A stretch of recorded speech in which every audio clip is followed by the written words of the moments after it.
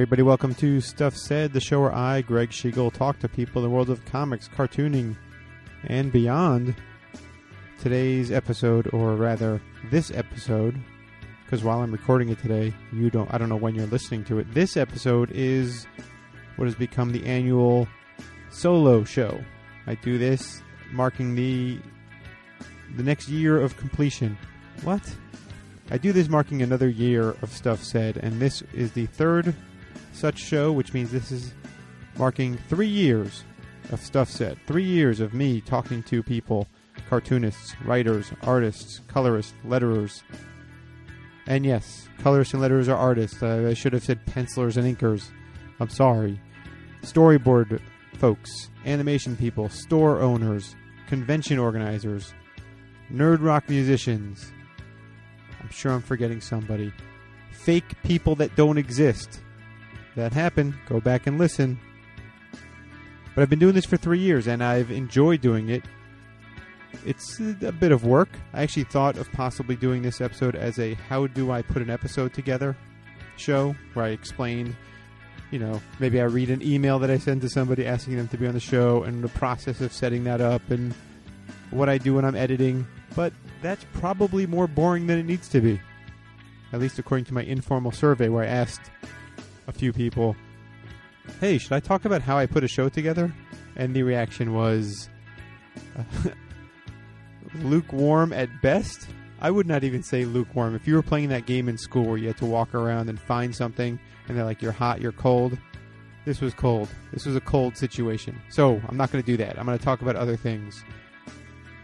I'm going to talk about this show, because that's sort of what is also the tradition. I talk about the show, sort of like a state of Stuff Said address.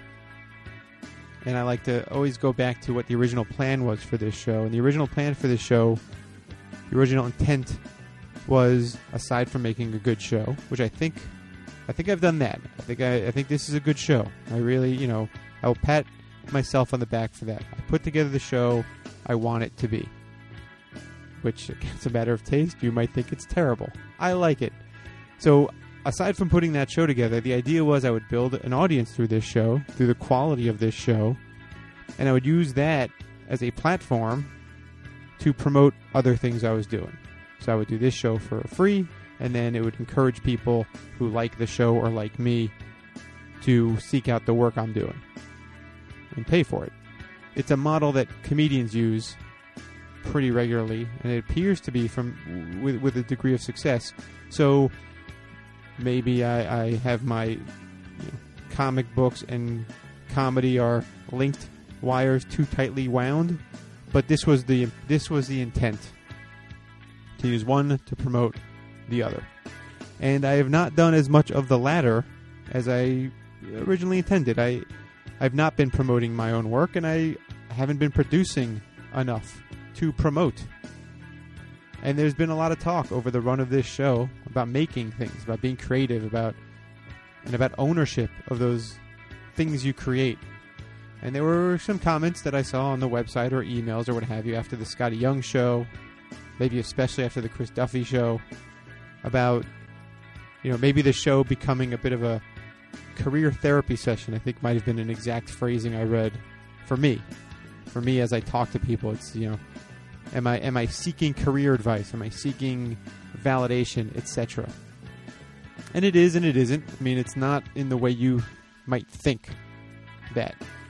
Specific people who might think that, because I know not everybody thinks that. And now I put the idea in your head.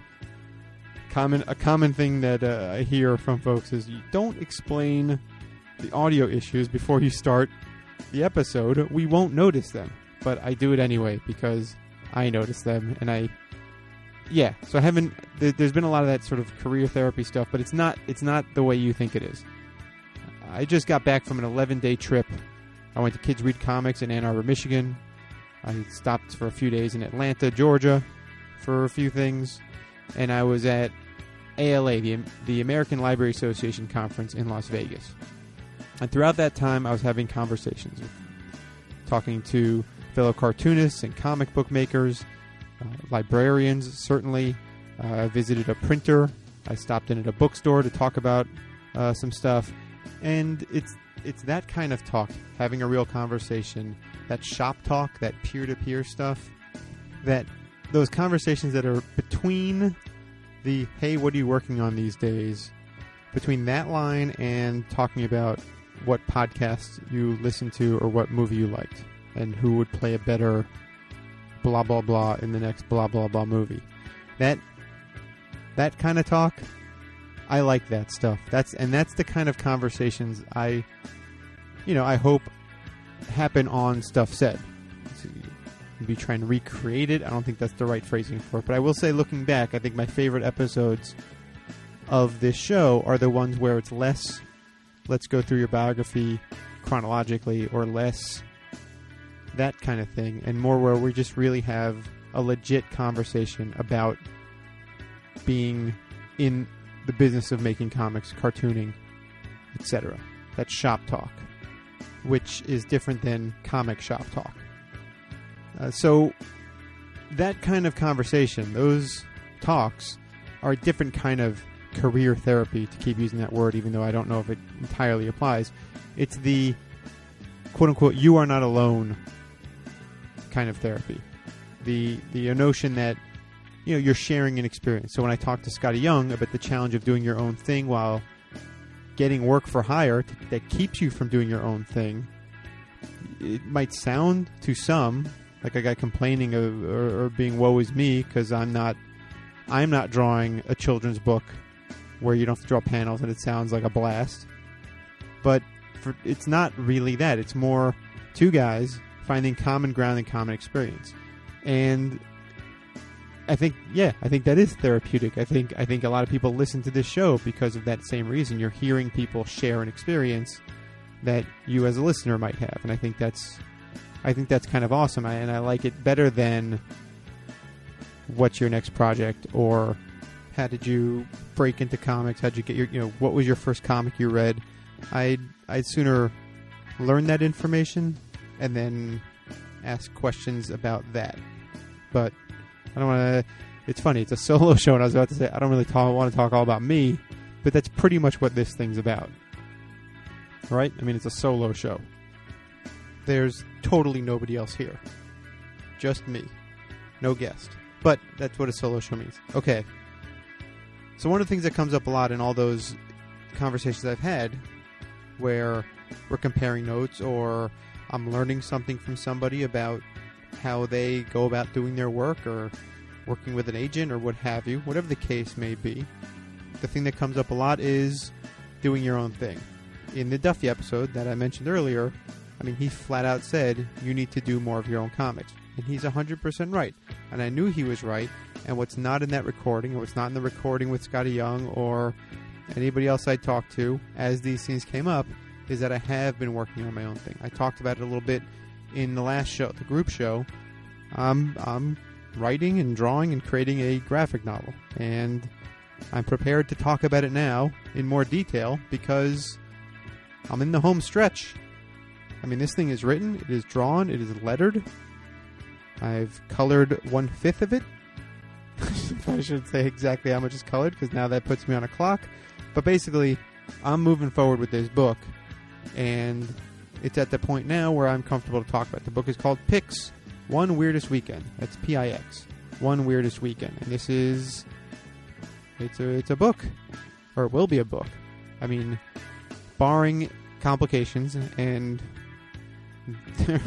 the road ahead is paved with complications, but barring any major catastrophes, this book will be available in print and digitally come September. That's the plan. There are a few shows between now and September, so if that changes, you'll certainly hear about it, or on Twitter or what have you. But that's what I'm doing. I've got this book, and I want to start promoting it now, because I want all of you who are listening, for whatever your reasons, to check this thing out. Because some of you might like me, might be interested in what I make as a comic. Some of you might find me annoying and wonder, who is this guy who for 3 years has been talking to cartoonists about comics? What's he got? What's he bringing to the table? Well, now you can find out with this book. And you can really find out, like, right now. Immediately. You can pause this and go to pixcomic.com, pixcomic.com, and you can straight up read the first chapter. It's up there, 20 pages, full color, for free. I mean, ideally, that incentivizes you. You'll read it and go, ooh, this is cool, I want to see the rest, and you'll buy it. But maybe some of you just are genuinely curious as to what my work would be like, and you'll see those 20 pages and be completely unimpressed. And maybe I shouldn't put that idea out there either. So check this thing out, pixcomic.com. I'll promote it again at the end of the show. This is going to be the new thing, guys. I'm going to be promoting stuff. I'm going to be plugging my stuff, because here's the thing. Speaking of feeling like you're a part of something or feeling like you're not a part of something, self-publishing is... that's no joke. That is a tiny, tiny, tiny pea in a enormous farm. Another weird little metaphor, but basically, you know, odds are stacked. The deck is stacked against a self-publisher. Not everybody is Jeff Smith. Not everybody's Terry Moore, and Terry Moore is not as notable or recognized as Jeff Smith. And I don't mean any disrespect to Terry Moore. I mean, that's a guy who does everything himself. He's publishing and printing and selling his own book. So I'm going down that path. It's something I've wanted to do for a really long time, and I'm doing it. So I hope the initial plan of this show to build that support system maybe will come into play. At least, again, that's the plan. And, you know, for more about the book, go to that website. I'm going to start posting behind the scenes stuff. I'll tell the story of where the idea came from and all that. I won't do that here. This show is going to be about something else after I'm done talking about myself for 10 to 15 minutes. I know it's exhausting, right? It's terrible. And there's an I don't like those ums. I try not to do those. I'm going to leave that one in, though. I'm not going to cut it out because I just talked about it. And why cut all this out? This will be fun, right? So, yeah, that's everything. I think that was coherent. I'm self-publishing a book. Please buy it. I should have just said that. It saved us all a lot of time. Oh, boy.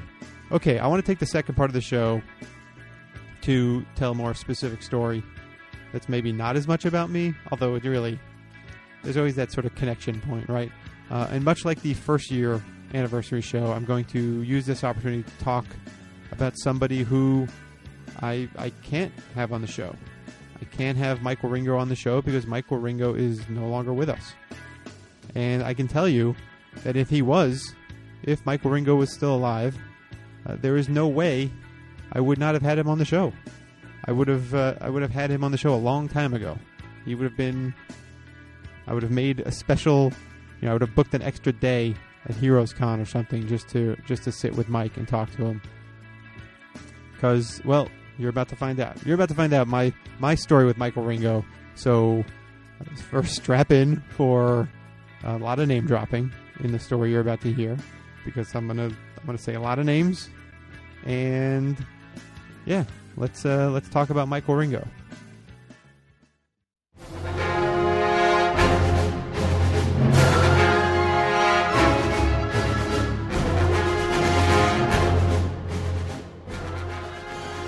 So I'm going to talk about Michael Ringo. If you don't know who Michael Ringo is, which is possible, Michael Ringo is a comic book penciler who had notable runs on books like The Flash, Robin, Spider-Man in different incarnations. I think it was Spectacular and Friendly Neighborhood. A notable run on the Fantastic Four. He had a run on Superman. And he worked on a creator-owned book with Todd DeZago called Tellos. Tellos. More on that later, but that's who he was, or those are his credits at the very least. Yeah. So when I had Mark Waid on this show on Stuff Said, I can't remember the episode number. I don't have it in front of me. I read at the very beginning of that conversation a letter I had written but never sent to Mark, and part of that letter was how I picked up The Flash, which he was writing at the time, because of Alan Davis covers. Alan was the first comic book artist who I distinctly remember recognizing stylistically. I remember connecting his work on Detective Comics to his work on Excalibur and recognizing that Brian Braddock and Bruce Wayne looked very similar. And then I kind of became obsessed with Alan Davis, buying any book that had his name on it. I still have those Detective Comics issues. Of the comic collection I have that was stolen, I still have those Detective Comics issues by Mike Barr, Alan Davis, and Paul Neary. They're awesome. But this isn't about that. Anyway, so I was buying these comics because he did the covers, but the insides of these Flash comics were drawn by somebody I'd never seen, and that was Mike Wieringo. And I dug it a lot. Like, a lot. And a lot of us who take to comics early, and I certainly did, and start drawing early, as I certainly did, and keeping a sketchbook. I got my first sketchbook in the 4th grade. You can see throughout the years as the sketchbooks continue, how the influences, which influences are coming across our eyes. So in my sketchbooks, there's certainly a period where I was first approaching how to draw comics the Marvel way, and there's definitely a part where you can tell I was looking at some Dungeons & Dragons books, particularly Deities and Demigods, and the work by a guy named Jeff D. My weak attempts to draw like Alan Davis, certainly. You could tell when Todd McFarlane and Rob Liefeld sort of came across my path. Jim Lee, Will Portacio, Dale Keown. I mean, the list continues of guys who I'd see what they were doing and think like, ooh, how do they do that line? And you start to incorporate it into the way you draw, and it kind of from there is where your style develops. And with Mike's stuff, and I will probably alternatively refer to Mike Wieringo as either Mike or Ringo. He signed his artwork Ringo, so it's going to go back and forth. I probably will not say Mike or Ringo over and over again. I'm going to save the syllables for stories.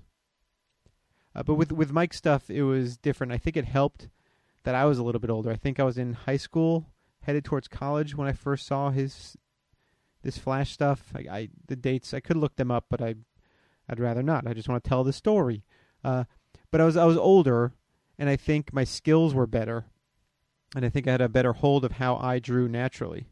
And I think if I'd had those skills when I was much younger, I would have locked in much stronger to what John Bogdanov was doing, or Bogdanov. That pronunciation I'm not 100% on, so my apologies. But his work on Power Pack, in hindsight, I mean, I loved it, but I wasn't mimicking it in any way that I can remember. I mean, I was drawing Power Pack stuff, so in some way I was. But anyway, that's going off topic. The point is that Mike's work spoke to me, and I for sure started to draw like him. I for sure was, or at least I tried to. His work was cartoony, which can sometimes be considered a bad word, but I liked it. And I liked it at the time in a way that I can speak to academically now. Like I can look back and be like, oh, this is what was happening. But at the time, I just thought it looked awesome. I was drawing the eyes and eyebrows like Mike, or trying to, again. Feet, Ringo feet, for sure. Mouths. And the fact that Bruce Timm and Batman the Animated Series was around the same time, which was another major new thing to take in. Those are two huge influences. Not just me. I could tell you right now, there are other people that could probably speak to those two guys as having a profound effect on how they were approaching drawing. And it just took a strong hold on how I drew for a long time.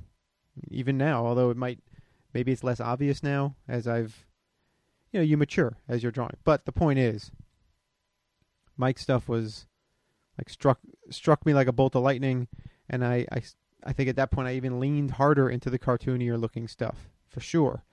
And as a result, when I was submitting samples, I got a lot of comments that my work was cartoony. Oh, you might be good on a animated series style book, that kind of thing. But I've always liked that look, and I stuck to it for a long time.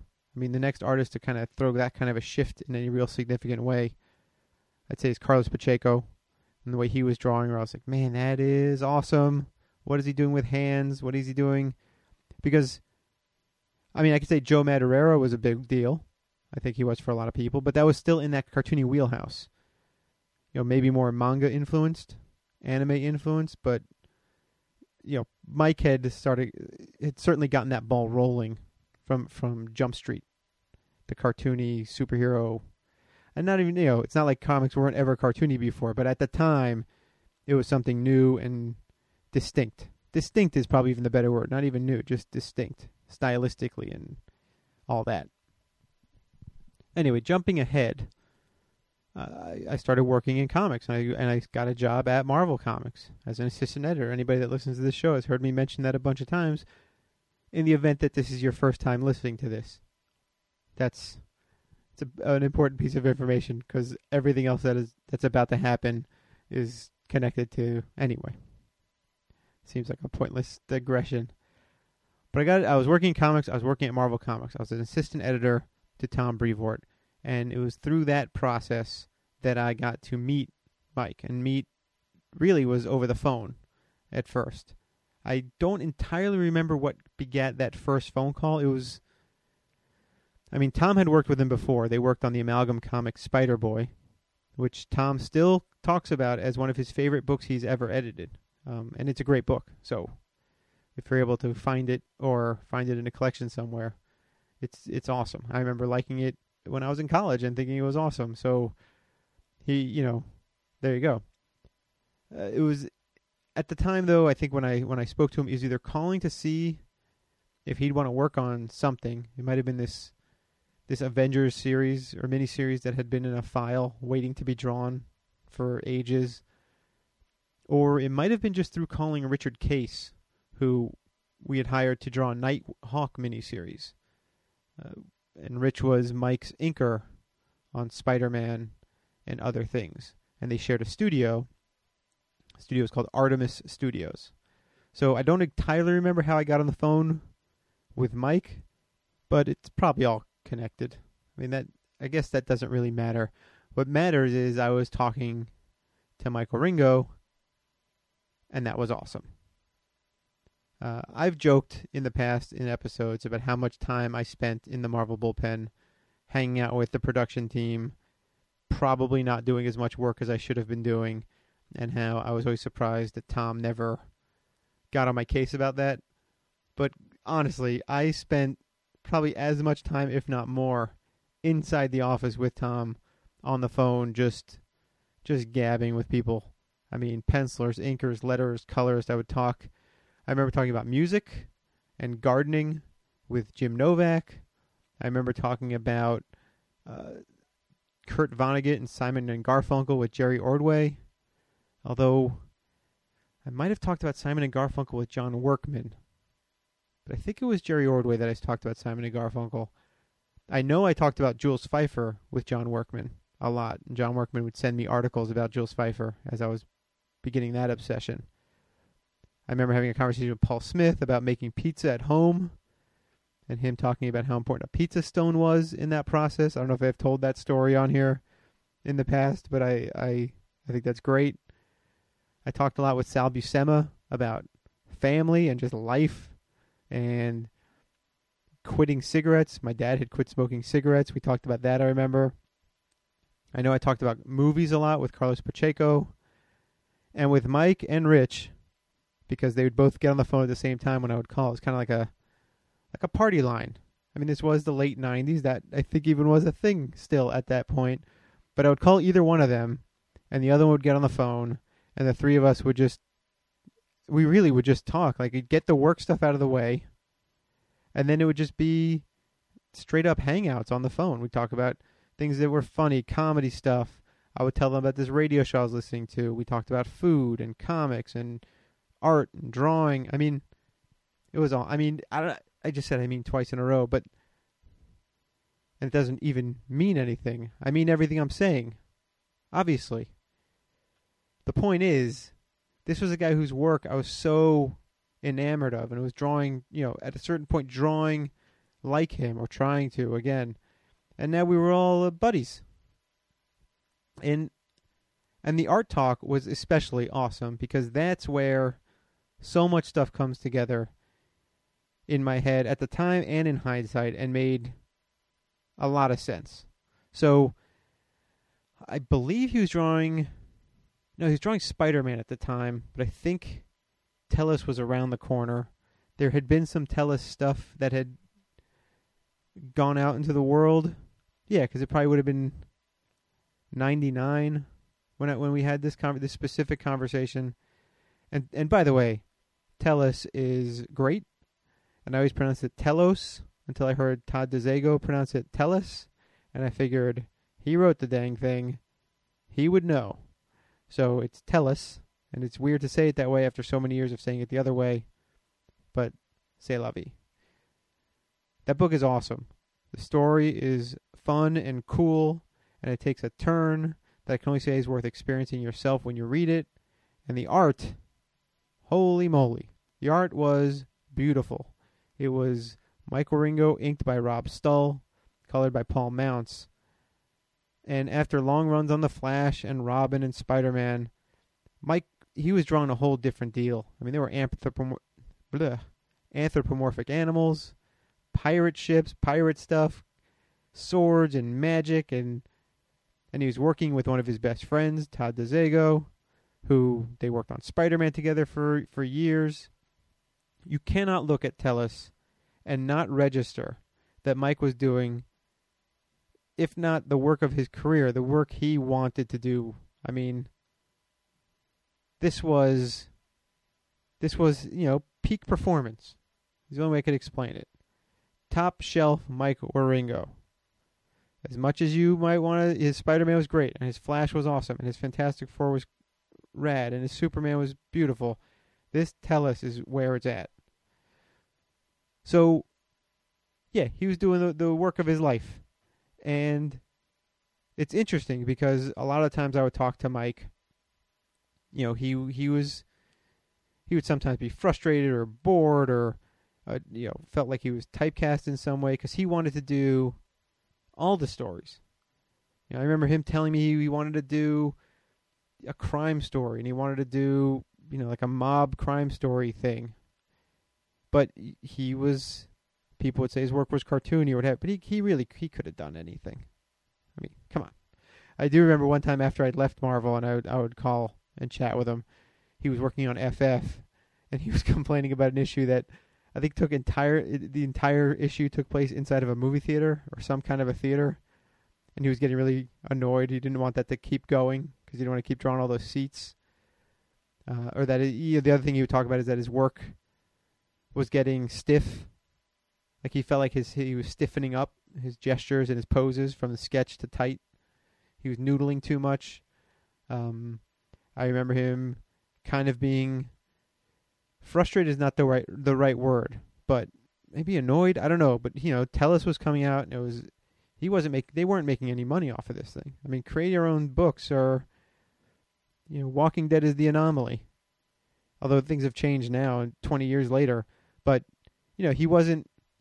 I think he even said that book cost him money to hire inker and the colorist and all that. I think he was, So I think he got frustrated. Again, I don't know if that might be a projection, but I remember him kind of wondering how that was the case while Battle Chasers or Ed McGuinness's work were getting such props and acclaim, because Mike was doing the cartoony stuff first.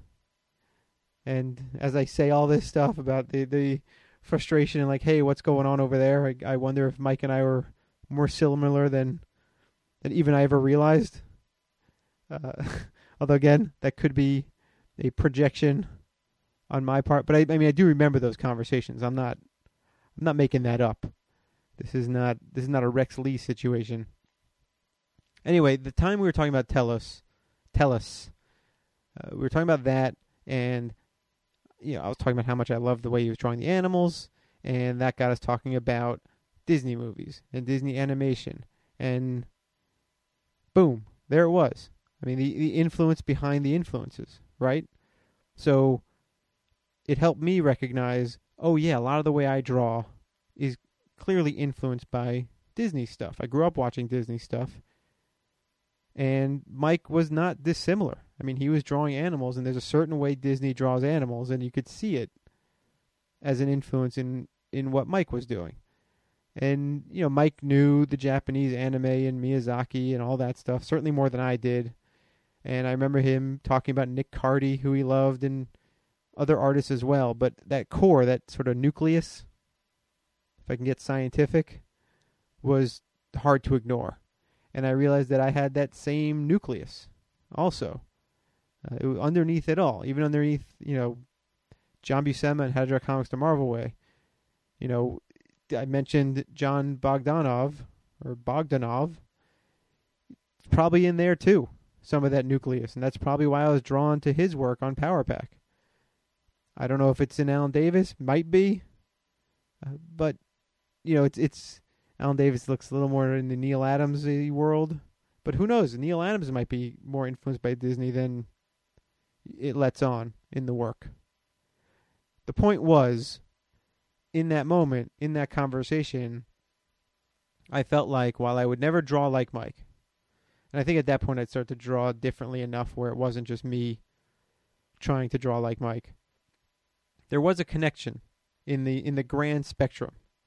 And we liked a lot of the same things. We drew on similar things. We reflected that in similar ways in how we physically drew with our hands and pencils and stuff.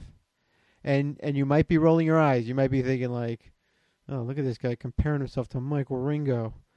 But I'm telling you, it's how I felt at that time. I felt connected, not as an equal. I'm not going to say like, yeah, Mike and I were then like, on the same level. No way.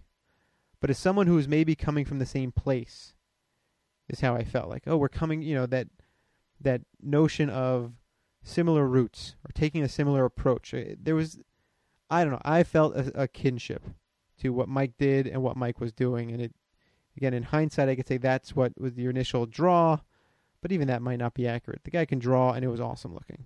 I'm not the only one to think that. So there was that whole conversation. That had to have been in 99 because he was working on Tellus, as far as I know. But tracking back, these stories are clearly not chronological. Tracking back, in June of 1998, I attended Heroes Con in Charlotte, North Carolina. This was my first convention ever as a professional.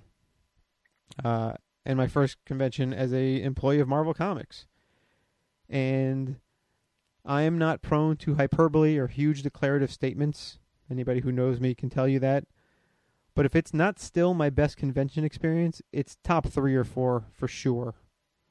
That I can't readily think of a better one probably tells you something about where this experience ranks. So, tracking a little bit back from there, it's a show I lobbied to go to. Like, I wanted to go to Heroes Con in Charlotte, North Carolina when I was at Marvel. I think I had asked Bob Harris, and I asked the guys who organized the conventions, and I feel like a jerk because I don't remember the one guy's name who did all that organizing. He was a very nice guy. I mean, we hung out when we were there. But I wanted to go. And I wanted to go because I knew a bunch of the people that were going to be there. And I knew Mike was going to be there. I knew Rich was going to be there. And I spent so much time talking to them on the phone. I wanted to meet those guys in person. And I was an assistant editor. I'd been working at Marvel for all of 6 months. Like, it turns out it would be a fifth of how long I would totally be there. But I was there not even a year. But convinced somebody because I got to go. They sent me to North Carolina. I was all of 23 years old at this point, and I'm being flown to a convention. They're putting me up in a hotel. I had my own room. To this day, I barely go to conventions and have my own room. I'm splitting with somebody. I got the badge. It was awesome. It was essentially a license to talk to anyone and everyone. I'll tell you this, and I'm almost certain this probably still holds up. Hi, I'm so-and-so, and I'm an assistant editor at Marvel, is maybe, a surefire opening line you can use at any convention when you want to talk to someone and have their attention. Like, for sure. And I can tell you, it's very different saying that than saying, hi, I'm so-and-so, and I used to work at Marvel. You just don't have... It's like a skeleton key that will open any lock to say you work at Marvel. To say you're editorial at Marvel, forget it. You have people's attention, even if you're a 23-year-old idiot. And I wasn't an idiot, but I was a kid. I was a kid, and I was just having an awesome time. Here are highlights of the show, and they don't all involve Mike or Rich, but I mean, to top it off, it was meeting and hanging out with those guys, and also meeting the rest of what I would call the Artemis crew, because I don't think the studio was much in flow anymore. I think Chuck Wojciech was still there, but Casey Jones had left, but I met him, and I would later go with Casey to California to learn how to draw Road to El Dorado stuff at DreamWorks. Another story for another time. I met Todd DeZago there. I met Craig Russo there. I was just meeting a ton of people. Mark Bagley, one night we were at dinner. He bought me dinner, which was crazy. Didn't have to happen, but he did. I was working with him on Thunderbolts at the time. John Romita Jr. was there, and I was at the booth when he was doing sketches and signing things. And at one point, he was drawing Thor for a fan, and at the time, he was drawing the Thor comic book for the office I was working in. So he's there drawing Thor for a fan, and I was sitting next to him with nothing else to do. So I said, John, what should I draw? And he said, draw Thor. So I'm sitting there next to John Romita Jr., and we're both drawing Thor. And it was somehow more fun than intimidating. And we had a whole conversation about Thor's helmet and whether the feathers on the helmet were the wings on the helmet rather were feathers or if they were metal. I always thought they were metal. John said they were feathers because the way they were colored is the wings were colored white, whereas the helmet was sort of white with blue reflective lines and things like that. He might have also said that's how it was in Kirby comics. I can only remember so many details, guys, of these stories. I know at one night at the hotel bar, I was talking to a whole bunch of people telling stories about working with Carlos Pacheco, and that was great because people, like hearing great stories about great artists, and Carlos is awesome. I met an inker named Greg Adams who would ink stuff for Tom Brevoort. He was inking a Daily Bugle miniseries when I was an intern, and when I mentioned that to him, he gave me a cover. He just gave it to me. This was, I think, Carl Kerschel's first professional work. I have one of these covers. There's no way that would have happened if I wasn't a Marvel employee. Like, the whole thing is just bonkers. Somebody just gave me that. Although now I think about it, I've given away SpongeBob pages. You get enough stacks of pages, you just start giving things away. And I certainly, again, continued to hang out with Mike and Rich. Anytime I had a break from the Marvel booth, I go and hang out with those guys. And their intern, who was a gal whose name I can't remember, and I'm sorry, and Casey Jones. It was awesome. I know I keep saying that, but it really was. And in contrast to what I said before about being a Marvel employee and being the great in to talk to people, this wasn't that. This was legitimate, fun hangouts. These guys, for lack of a better term, took me in. I got the distinct impression they liked me, and damn it if that's not the coolest feeling in the world. I mean, to know that people like you in general feels awesome. To know that people who you admire and like you, come on. I mean, that's good stuff. That's good stuff and makes you feel good. I don't know how many other times to say it. But the real true highlight, the thing that maybe capped the whole thing off, was either Friday night or Saturday night of the convention, and it was the weekend that Disney's Tarzan was opening. So a bunch of people, a group of us, went to go see Tarzan. I think I was with that Artemis crew, Mike and Rich and Casey and Todd and Craig and Chuck, and we all went out there in a car, and we're all hanging out in the theater, and there were comic creators all over the theater. like you'd look around, and at this point, Wizard Magazine had existed, so I was recognizing people. And you just sort of look around and like, holy smokes, the whole back row is Gaijin Studios. Like Gaijin Studios of the late 90s. So Adam Hughes and Brian Stelfreeze and Carl Story, they're all hanging out there. And everybody's having a good time. Ron Garney is there. Tim Townsend is there. I remember being in that theater with Mike and Rich behind me and Craig and Todd, I think like to my left or right, I don't know. And just thinking like, this is the coolest thing. I can't believe this is happening. And then to watch this movie, which was super rad, that I spent the rest of the show drawing in my notebook, Spider-Man poses in Tarzan, Spider-Man and Tarzan poses, or just Tarzan over and over again. Yeah, and then we all talked about the movie and how awesome it was. Forget it. I mean, there's literally, I know I was on a panel. I know I was on a panel at that show, and I know it was an interesting experience, and there were people on the panel that were memorable. I can't remember who was there. It might have been Ron Garney. It might have been John Romita Jr. I don't know. I didn't know there was a panel. Maybe there's a record of it. I can see if I can look that up. Panels from 1998 Heroes Con. But it's the hanging out, and it's going to that movie that were truly wonderful experiences in comics. And a lot of that is, there were a lot of other creators there, but as a guy who was such a fan of Mike, come on, that's awesome. So, speaking of Mike and speaking of things and dynamics with him that make you feel good, here's another story. I used to call Mike and Rich all the time.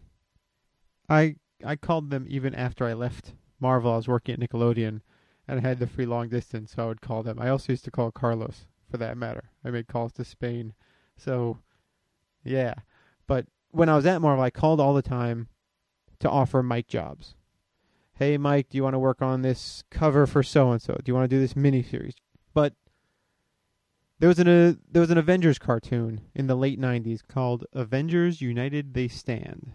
And as this cartoon was being developed, I was sent in a very strange, I worked at Marvel Comics, but I was sent to a meeting. Here's who's at this meeting. It was me.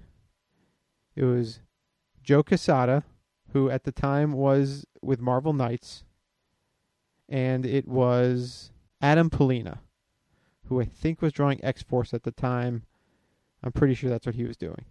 So it's the three of us in a room with Avi Arad, who, if I remember the timeline correctly, Toy Biz had acquired Marvel by then. So Avi Arad was essentially president. He was something important, and he was talking to us about this Avengers cartoon.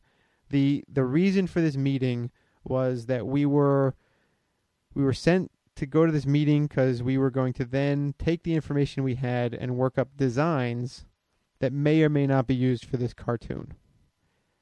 I was sent. I remember. I think Bob Harris suggested I go, and maybe it was because he knew I was drawing. I mean, I'd drawn some comics while I was there.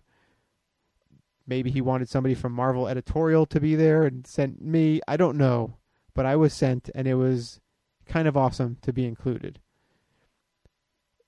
But it's still so weird when I think about it. And the meeting itself was kind of bananas. I've told this story a bunch of times off mic, but basically it was a case of being told about this cartoon, and it really was in its barest sense like, hey, we're making this cartoon. This is what I think of the Avengers, but I want them all to be toys. So the premise was the Avengers were the Avengers, but they all put on armor, different armor that would accentuate their powers, or somehow create their powers. The point was they all had armor. The bit was that because then you would sell toys that had different armor, and certain lines like, I remember him saying, "I want this to be colorful like candy." He described a situation where Hawkeye would have parts of his armor that you could piece together, and he would make a crossbow. He thought the Falcon was should have a Falcon mobile. There was a lot of bonkers things happening. But the walkaway was work up these designs. And I think I came up with some pretty sweet designs. Nobody used them, but I thought they were pretty cool. Anyway, with a new cartoon, I know I didn't give the full 100% effort on that story, because that's just a whole other thing, and I don't want to bog down. But suffice to say, if you ever see me in person and there's time, I'll give a proper version of that story. If you're interested, we may have other things to talk about in the moment. But as it turns out, with a cartoon series, there's a tie-in comic book series. That's just how, there was Batman the Animated Series and there was Batman Adventures, and then that's just how the game is played, I guess.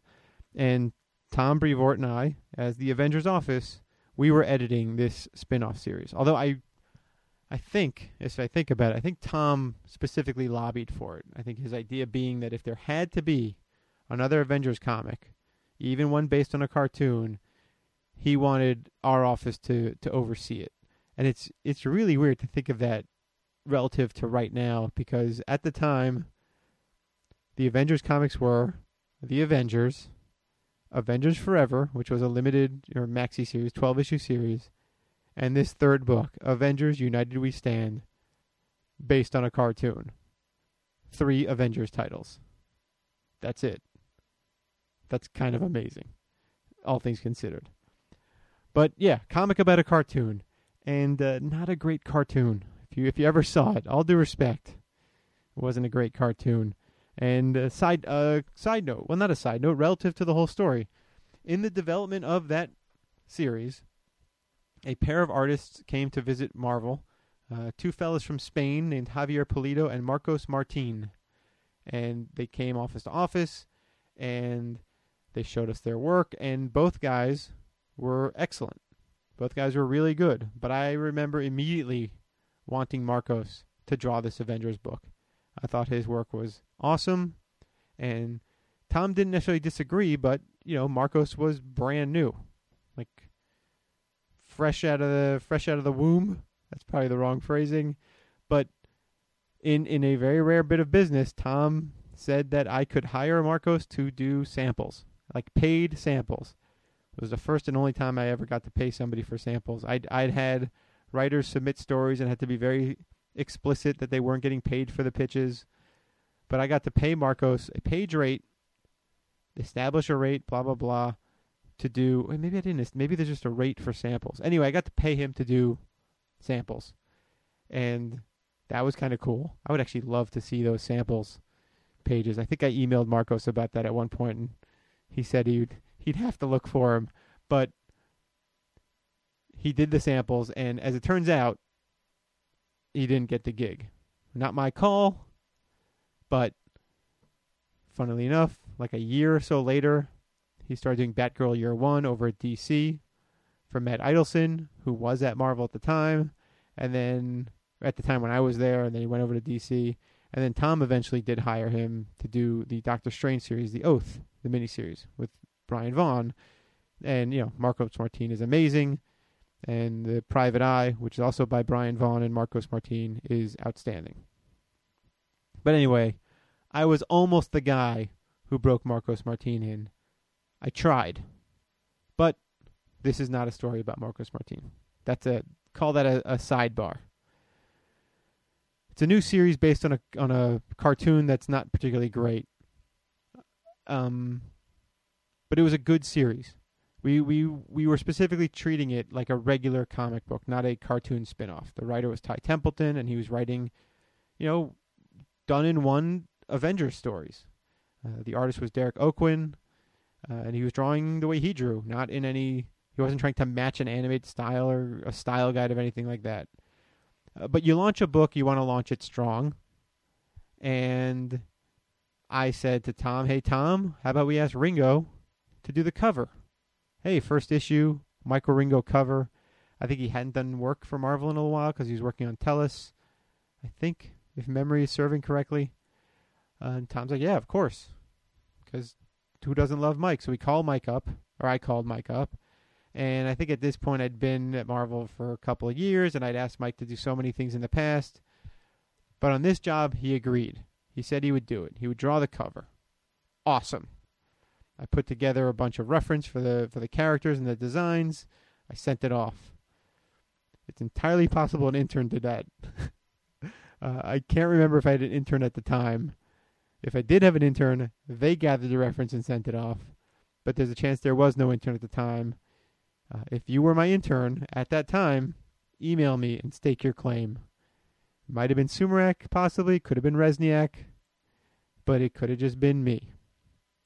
Anyway, I get a call from Mike the next day, or maybe 2 days later, and he did not realize what these characters looked like, what these TV show designs looked like, and he just, and understandably, I mean, you look these things up and you go, oh boy, but the thing he wasn't feeling it, he kind of soured on it. He didn't particularly want to draw it, but he also didn't want to renege on saying he would do it. He wanted to be a man of his word. So he says to me, I'll do it, but I need you to do the sketch. I need you to sketch the cover. I need you to tell me what to do because I'm just not feeling it. Now, I'd done cover sketches before. I'd done cover sketches for our office when things weren't quite clicking, or I'd done cover sketches for Bobby Chase's office. But I'd never done a cover sketch at an artist's request, let alone one I was such a fan of. Like, that was nuts. But I did. I worked up a sketch. I got it okayed by everybody in the process, and I sent it off to Mike. Rich Case, who shared the studio, was going to ink it. So off it goes. And the art comes back, and it's great. And it's a beautiful drawing. It's these ridiculous-looking characters, but drawn well, drawn to look actually cool. And Derek Oakland did the same thing, and Ty Templeton on covers did the same thing. Like, they made these costumes work. But this first issue cover by Mike, I mean, it just looked so cool. It was great. And down in the bottom right where artists sign their work, it said Ringo, the way he signed his work, and Case, the way Rich Case signed his work. And in between them, where after Ringo, it said Ringo after Greg. He put my name on there. And I did not expect it. I couldn't believe it. It was totally amazing. And when I called to let them know we got the piece in FedEx, because that was the job, you let people know you got the stuff. I was particularly thankful and effusive about that, because that was, I mean, come on, right? Like a Michael Ringo drawing, and my name is on it. I love it. Again, just I feel good remembering it. That was 1999. Mike died in 2007, and it was a shock. Nobody saw this coming. He was 44 years old, I think, if I remember correctly. And yeah, you did not expect this to happen at all. And I hadn't spoken to him in a long time. I think the last time I'd seen him was in 2004 at Heroes Con. And somewhere I have a photo from that where it's he and I next to each other, and he put a humorous thought bubble over one of our heads. I think it's his. No, it's over mine. I don't know. The joke is that one of us smelled bad. I'll try and find it. But yeah, I hadn't seen him in a long time. The last time I saw him, we were hanging out outside the bar area at that Heroes Con. He was with his brother and his sister-in-law. And it was, that same kind of fun conversation about things that we thought, making jokes and talking about Brian Regan bits and that kind of thing. But yeah, when he died, it was not anything.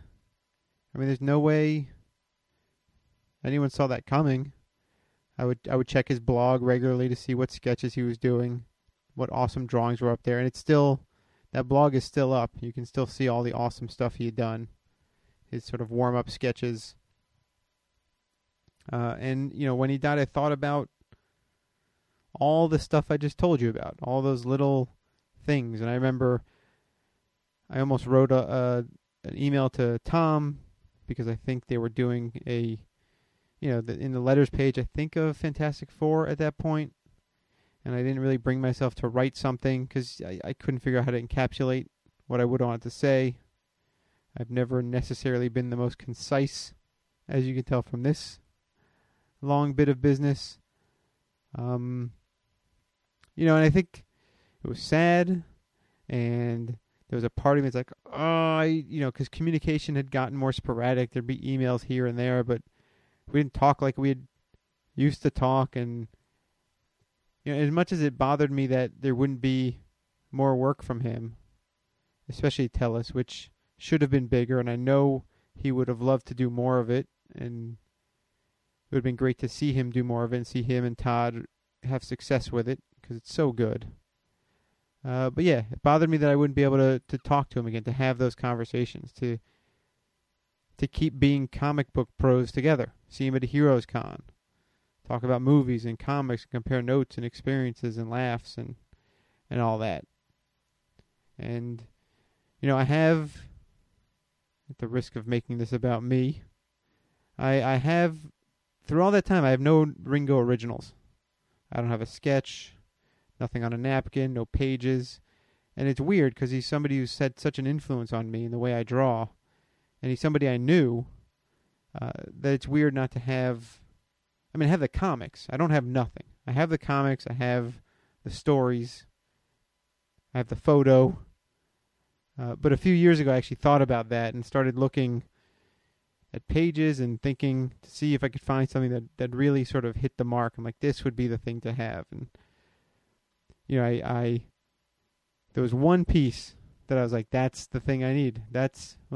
Maybe need's the wrong word, but I started looking for that Avengers cover, the one I had done the sketch for, and I didn't have any luck. I even asked Rich Case if he had it. Maybe he had gotten that piece of art when Marvel divvied up the pages. He barely even remembered it. I don't think he even remembered it happening, which is funny on a whole other level. So that page is out there. That cover, rather, is out there somewhere. And there's definitely a part of me that wishes I can get a hold of it. And I'm sure whoever has it would be asking for a lot of money for it. Probably more than I could afford to pay. But, in the off chance that I could, that's the one thing, the one physical object I would want as a personal memento of Mike and knowing Mike and working with him. And I guess I almost, I'd rather, more than anything else, it would have been so much better to be able to do this with him, to talk to him face to face and have an awesome conversation, because it would be good. There'd be so many digressions, and he was awesome.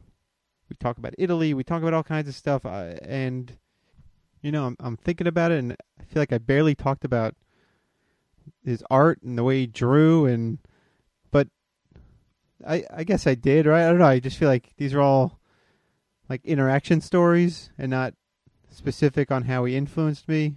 But I don't know. I don't know if I can necessarily explain all that in a way that's, I don't know.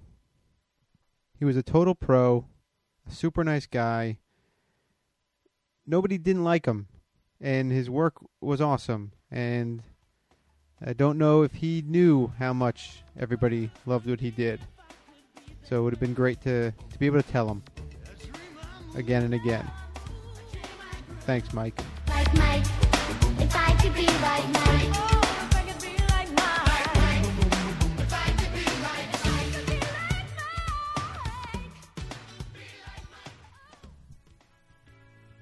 And that rounds out year 3. Wow. According to the internet, the 3rd anniversary gift traditionally is leather. Modern times is crystal or glass.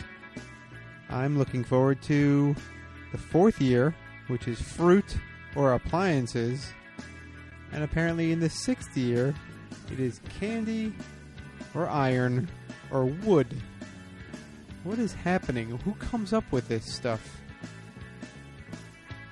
Listen, the show has a website, stuffsaidshow.com. On that site, you can get all past episodes. You can look at show notes, bonus materials, artwork, things of that nature.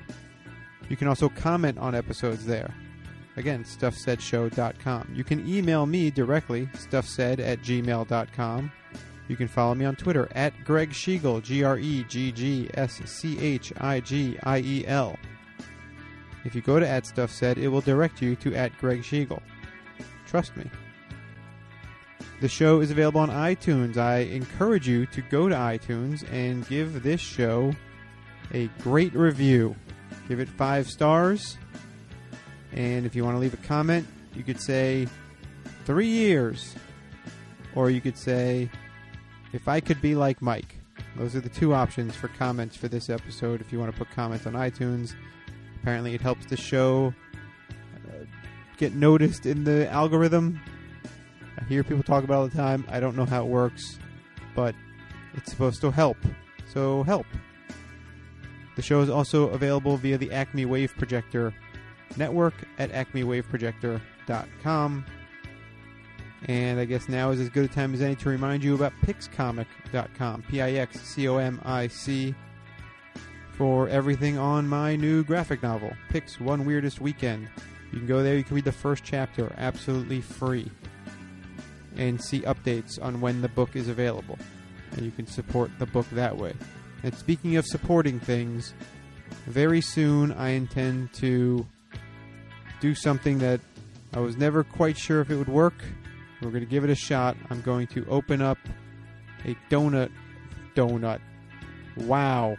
Let me just give you guys a sense of what's happening. It is 1 a.m. the night before this episode drops. It's July 3rd as I'm recording this. 4th of July is tomorrow. I just got today working air conditioning again after a month thereabouts. Admittedly, 11 of those days I was traveling, but clearly I'm saying donuts instead of donate. If you want to donate donuts, that's nice too, but the point I was making was I'll be creating a donut. I will be creating a donate button or a donate or a support the show aspect where if you like the show, if you've liked the show for 3 years, if you are pro Stuff Said and want to support it monetarily, that opportunity is coming. I don't discourage it. And if you're wondering, what are you going to do with this money? I mean, you already want us to buy this book. If you want to just support the show, here's my intention. 1, I'd use it to replace some equipment that might be awry, and I would use it, if there's enough of it, to maybe expand the scope of who I talk to. So, for example, if I can rent a car for a day, I could go to people instead of having them come to me, because I like to record in person. That's my bailiwick, what have you. And, not for nothing, maybe I'll buy myself a sandwich. But that's completely optional. That's not up yet, but it should be up within before the next episode drops, which is July 15th. And that's going to be a cool episode. In fact, the next few are going to be pretty neat. But I don't want to say too much in case something changes. So there's all that. Pix Comic, future donate situation, support situation. I should probably say support and not donate. It'll be a support Stuff Said. Maybe it'll just say support stuff. I'm thinking out loud now, and I shouldn't. The theme song for Stuff Said is provided by Craig Chin, who is online at rudeanagrams.com. And for more about me, if you haven't had enough, if stuffsaidshow.com and pixcomic.com are not enough, go to hatterentertainment.com, HATTER entertainment.com for more about me. That's 3 years. That's about all the stuff I have left to say. I'll see you next time. La la la.